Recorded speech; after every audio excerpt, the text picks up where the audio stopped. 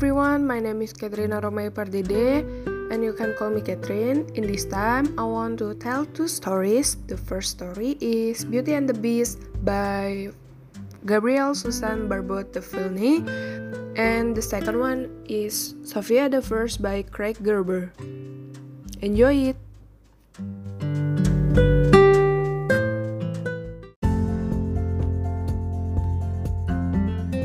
Beauty and the Beast by Gabrielle Susan Barbot de Villeneuve.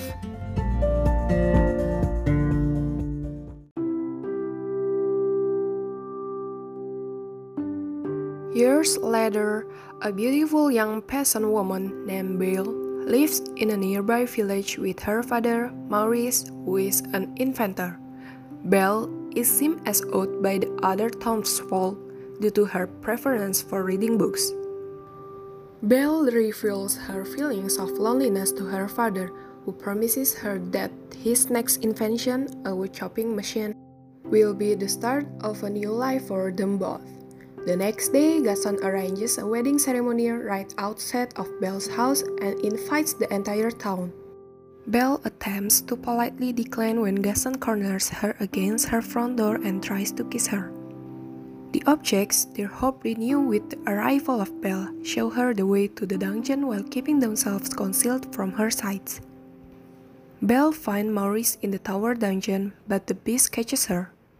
The beast reveals himself to her, and although Belle is clearly terrified, she bravely refuses to back down from her offer. Moved by Belle's sadness, the beast decides to give Belle a room in the castle instead of keeping her in the dungeon.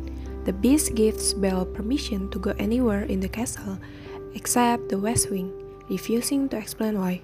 He shows Belle her room and tells her that they must meet for dinner.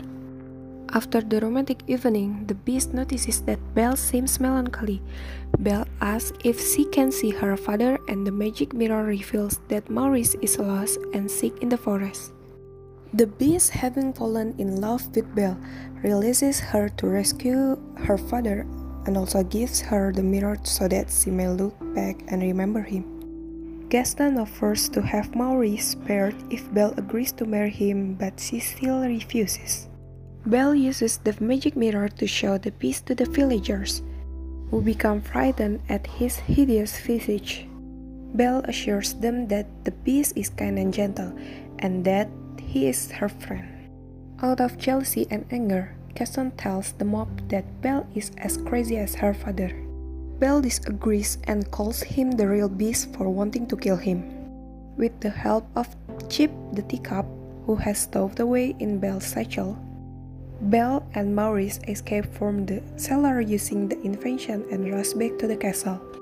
The beast does not defend himself because he has given up hope of being able to see Belle again. As soon as he sees Belle arriving at the castle, calling out for him, the beast gains the will to fight Gaston. When the beast climbs back up to the balcony where Belle is waiting for him, Gaston stabs him in the back, then loses his footing and falls into the deep chasm far below, signaling his death.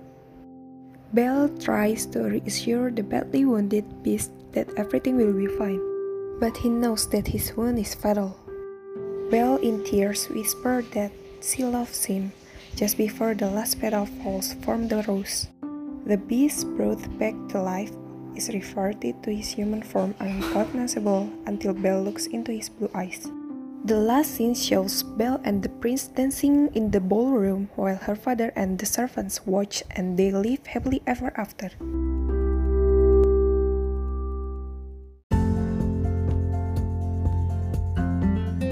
Beauty and the Beast by Gabrielle Susan Barbot de Villeneuve.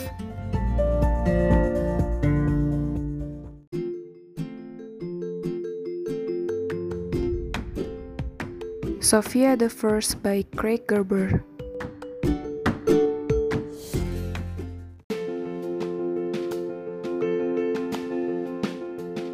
Sofia is an average girl whose life suddenly transforms when her mother marries the king and she becomes a princess. Princess Amber and Prince James, which are the royal twins, become Sofia's step-siblings. However, Sofia reveals her insecurities and her belief that she is not ready to be a princess because she knows being royal has huge responsibilities and she knows she has no training or experience when it comes to fulfilling them. But after the many obstacles she went through and the help of the people around her, Sofia soon discovers that looking like a princess is not all that difficult, but displaying honestly, loyalty, courage, independence, compassion, and grace are what makes one truly royal.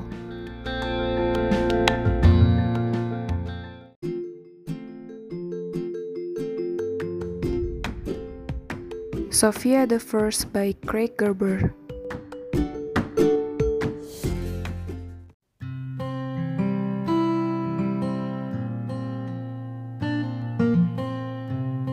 That's two stories that I can share. Hopefully it can be useful. Thank you and see you next time. Bye bye.